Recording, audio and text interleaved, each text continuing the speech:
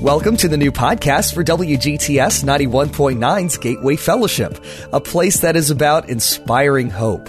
You can find out more about us and hear more messages at mygatewayfellowship.com. As we know, and you've heard many times, that prayer can change things. Prayer can change situations. Prayer can make good out of bad. I'm so happy I see Ivy in the back there with little Brandon. She has a prayer story that we will hear a little bit later on, but her little grandson was clinically dead at Children's Hospital. So, if the doctors are saying that, no question about it. But through the power of prayer, the Lord did a miracle. Friends, prayer still works. Don't let anyone fool you, anyone try to make you think anything different. The power of prayer still works today. What is prayer?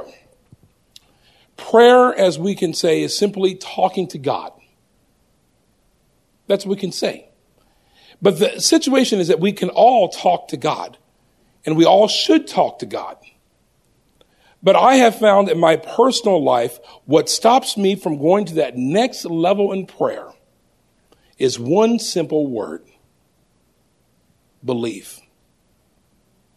You see, we can talk to God all we want, but if we don't believe that God can change our situation. In fact, the scriptures knew that, because it says that even if we struggle with belief, that we can say, Lord, help my unbelief.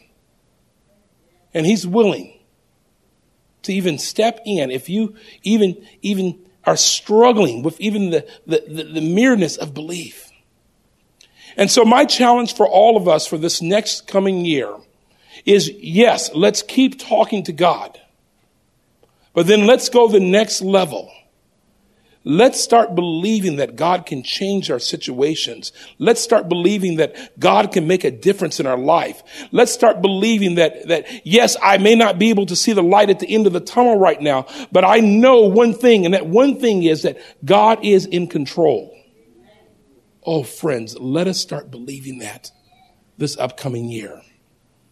A few years ago, I had the opportunity to become good friends with a gentleman from Brooklyn, New York, Pastor Tyrone.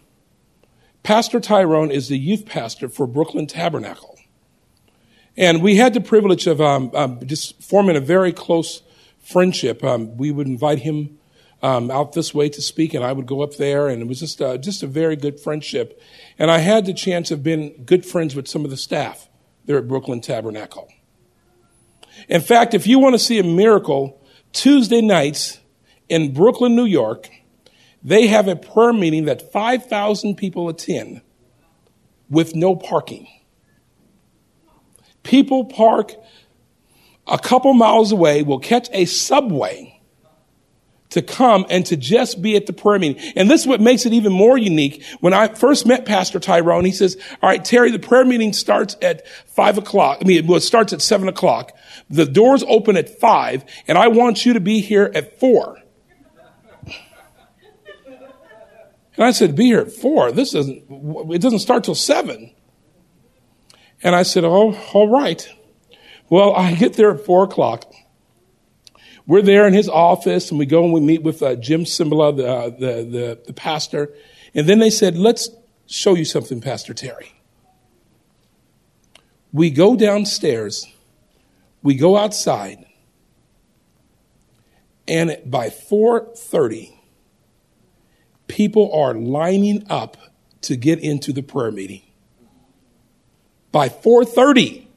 And I'm not just talking about one or two lines. I'm talking almost wrapped around the building. By 5 o'clock, they're all the way around.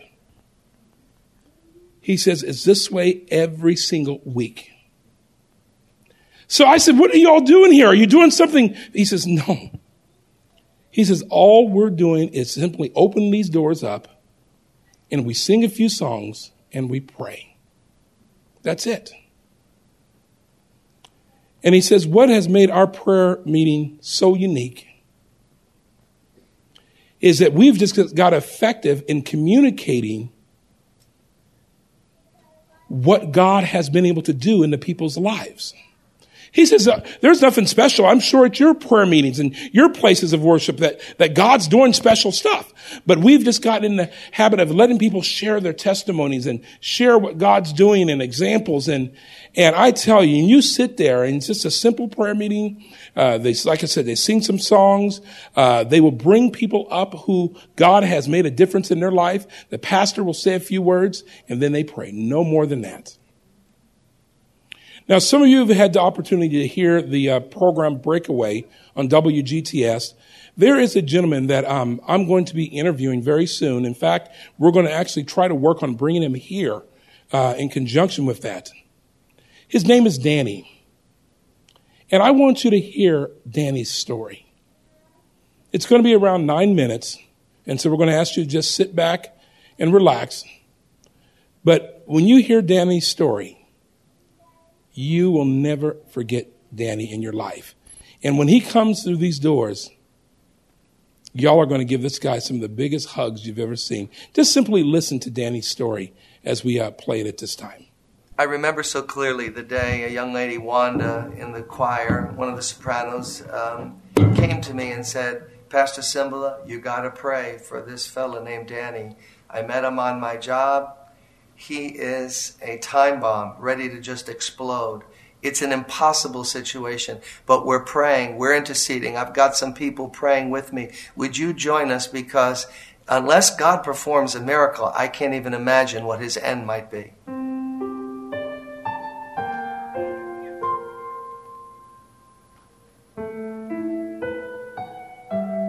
I've been doing hair and makeup as a freelance hairdresser and makeup artist, working in photo studios in New York and basically around the world for about 35 years.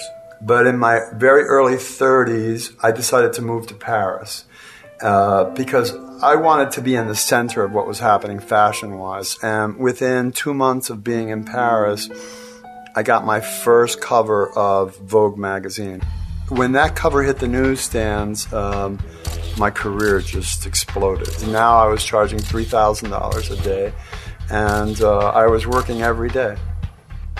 I had as much money as I wanted to spend on drugs. Suddenly it wasn't like pills and alcohol. Now it was cocaine, and then heroin came into the picture. One day I was on a photo shoot in New York City, and the model who was on this photo shoot was a very beautiful redhead, and she began to talk to me about the Lord. God loves you, and this, and I was like, whatever. To me, she was a religious fanatic, and I really didn't have very much to say to her. I just let her talk. Before she left, she said, "Hey, Danny, do you mind if I pray for you?" Right in the studio, she just took my hands and she began to pray out loud, and I had never been around anybody praying out loud, And I began looking around at people going like, I just thought, this girl's nuts. Before she walked out, she said, "Look, you're in trouble." She goes, "I know who you are. I've seen your work in magazines for years, and I know you work with all these famous celebrities, but you're in big trouble." And she said, "So I just want to let you know that the day you call on the name of the Lord, he's going to set you free." And I said, "Oh, really?" Like that. And I went like, "You don't understand. I've gone way too far." And so she said, "Oh, no, there's no hopeless cases with Jesus." And I was like, "Okay, whatever." But listen, I will never call on the name of the Lord. That won't happen. And I won't ever come to your church. One of my contracts was for a clothing manufacturing company, and we were shooting down in the Caribbean, and I overdosed on heroin. They sent me back a few days later to New York, and they pulled my contract on a morals clause. And I didn't care. All I wanted to do was shoot dope. So one day I pulled a garbage can between my legs, and I just began to cut up everything that had my name on it. Anything, passports, driver's license. I put the keys on the table, and I just walked out and closed the door behind me, and I never went back. And I began to live on the streets. Day-to-day existence on the streets of New York was You wake up, you're sick, you need drugs. I had gotten down to about 108 pounds. I developed hepatitis A, hepatitis B, hepatitis C. Every once in a while, living on the streets, I would go to a payphone and I would call Wanda and I would say, look, I need some money, and she would go, well, if you would come by the church today, we have choir practice tonight, I can give you $20 or, whatever. She never gave up on me. She never gave up on me. She never gave up on me. I didn't know it, but she had a whole team of her friends out here all praying for me. And they would pray for me in prayer meetings, where there's thousands of people there, crying out to God. I mean, they would pray for me. And what did I know? I didn't know everybody was praying for me. I started developing a lot of phobias on living on the street. I began to hear voices in my head. And it just began, it was constantly accusing me and constantly telling me how I would mess up. And then there was another voice that started in, and I could hear them both at the same time. And the other voice would just curse and just spew out filthy language. There was a third voice that used to just laugh and laugh and laugh and laugh and laugh. I was riding the trains, and this guy who was like a drug addict, who was also riding the train, said to me, you look like you're dying. And he said, there's a hospital at the next stop. You should go to the hospital, And I went, oh yeah, maybe I will. Because I didn't want to die on the street. I went into emergency, and I was sick. I mean, I was really sick. I don't know if it's something I remembered that Wanda had said to me, or whether an angel whispered in my ear, but there was one moment where I just heard a sweet little voice in the midst of all that craziness, and it said, the day you call on the name of the Lord, He's going to set you free. It was just at that moment that I cried out to God, that it was as if the Spirit of God just swept into that hospital room, and it was as if He was all around me and all in me and healing me and loving me. I don't even know what I was experiencing, but it was an overwhelming experience, and immediately all the voices in my head stopped. It was just that quickly.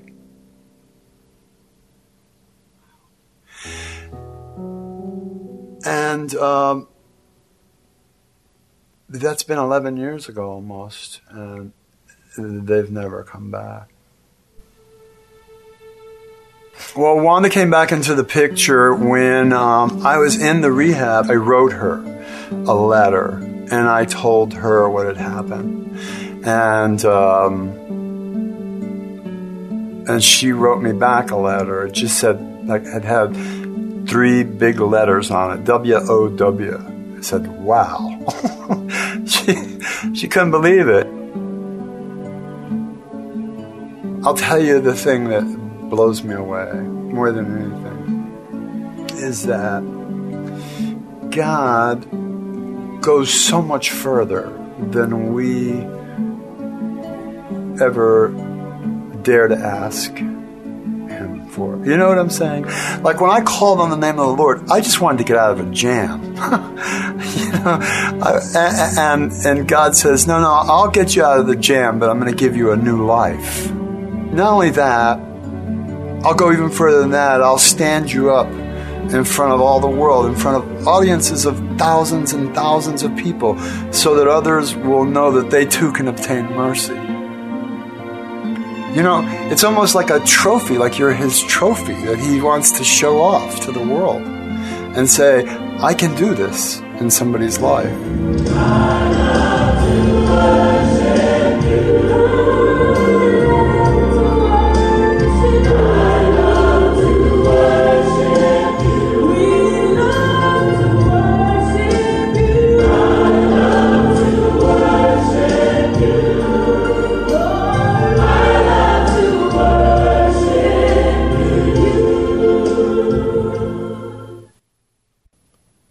God can make a change in your life. Maybe you're going through a situation that seems impossible. It seems tough.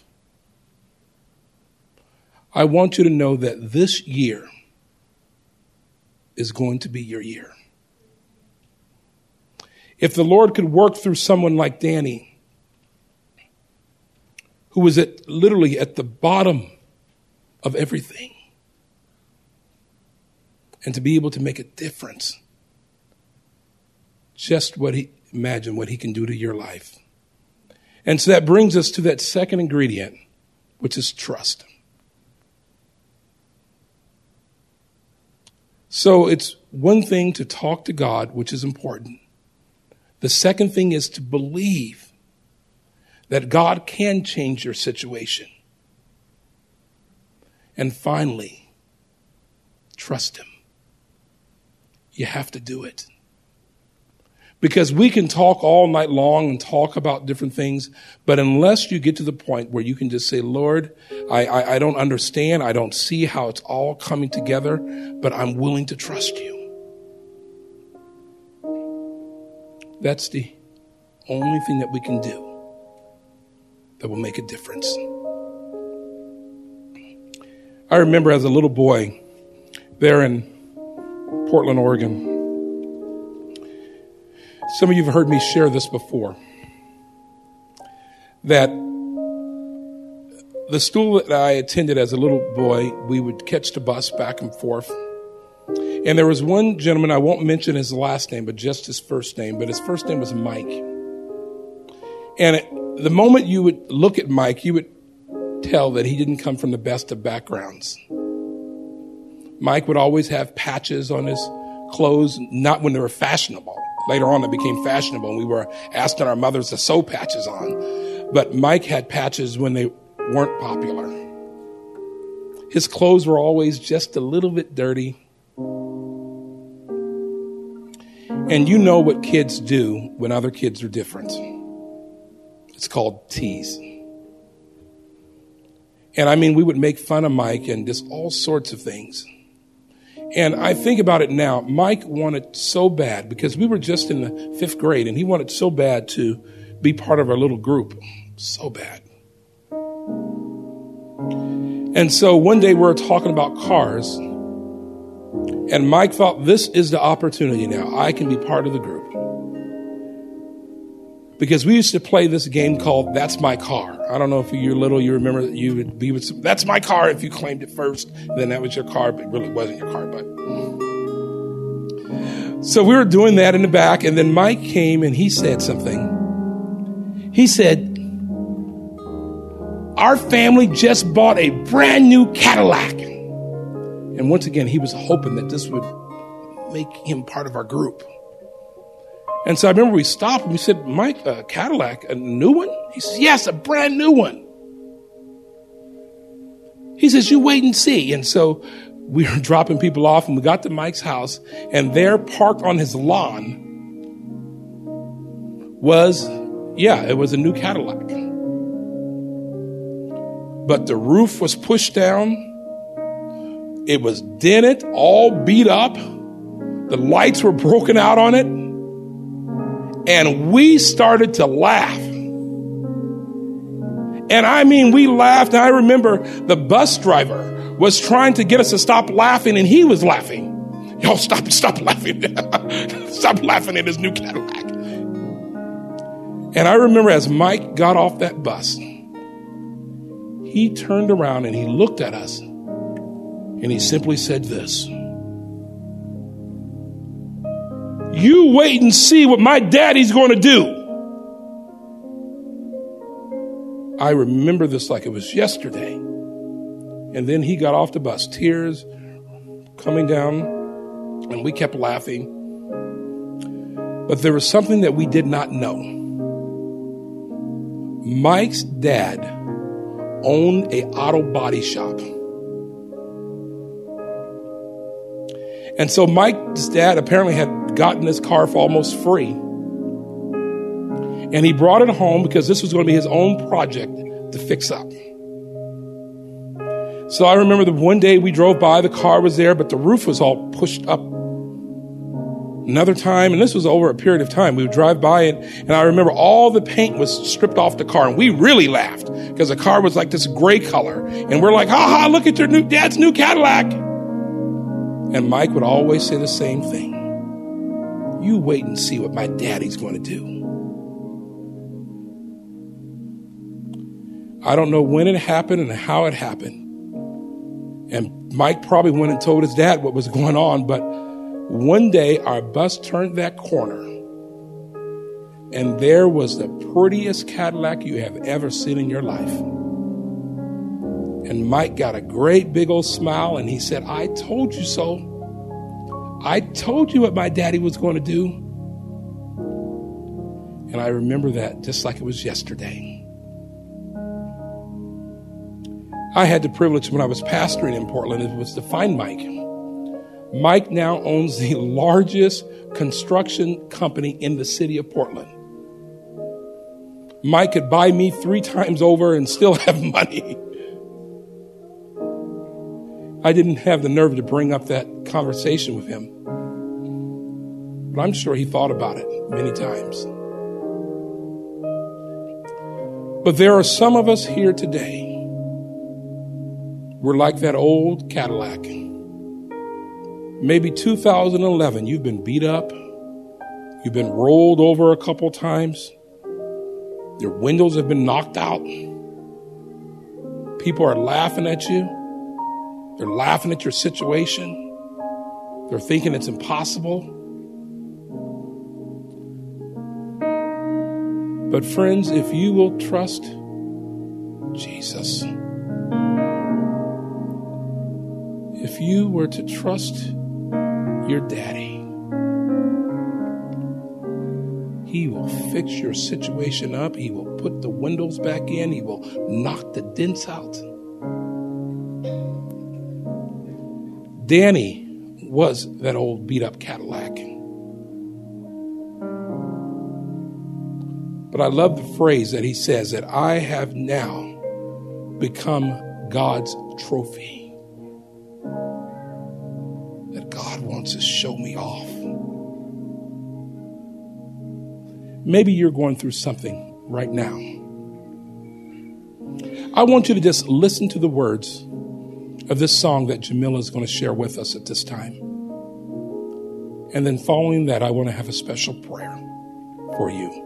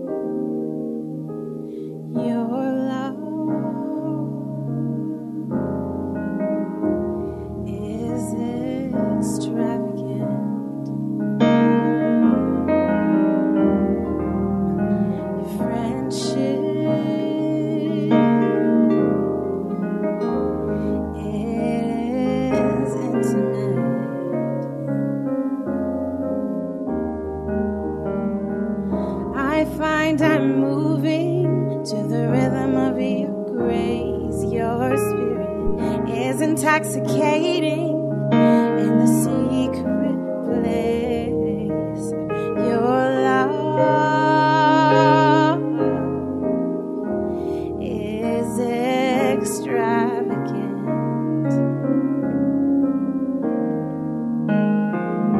Spread wide in the arms of Christ is the love that covers sin.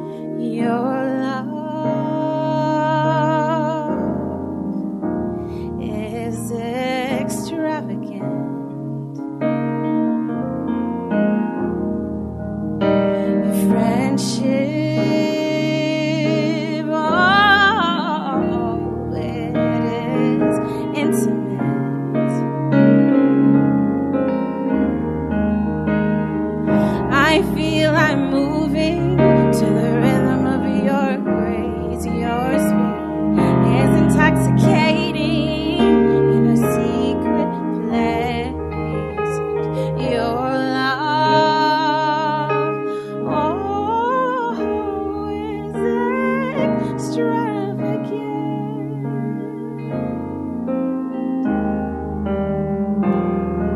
Spread wide in the arms of Christ is the love that covers sin. No greater love have I ever known. You considered me a friend. Oh, spread wide in the arms of Christ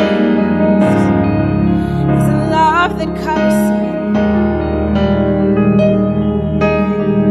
No greater love have I ever known, and you considered me a friend, so capture my heart again. Capture my heart again. Capture my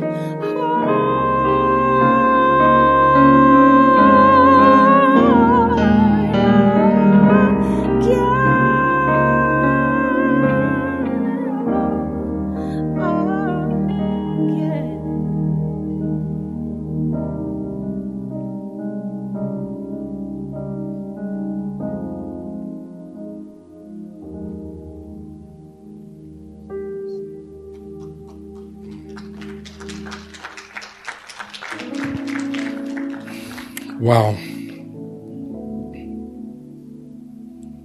God wants to make a change to you. Maybe you're going through a situation right now that no one knows about, and it's okay. It's just between you and the Lord.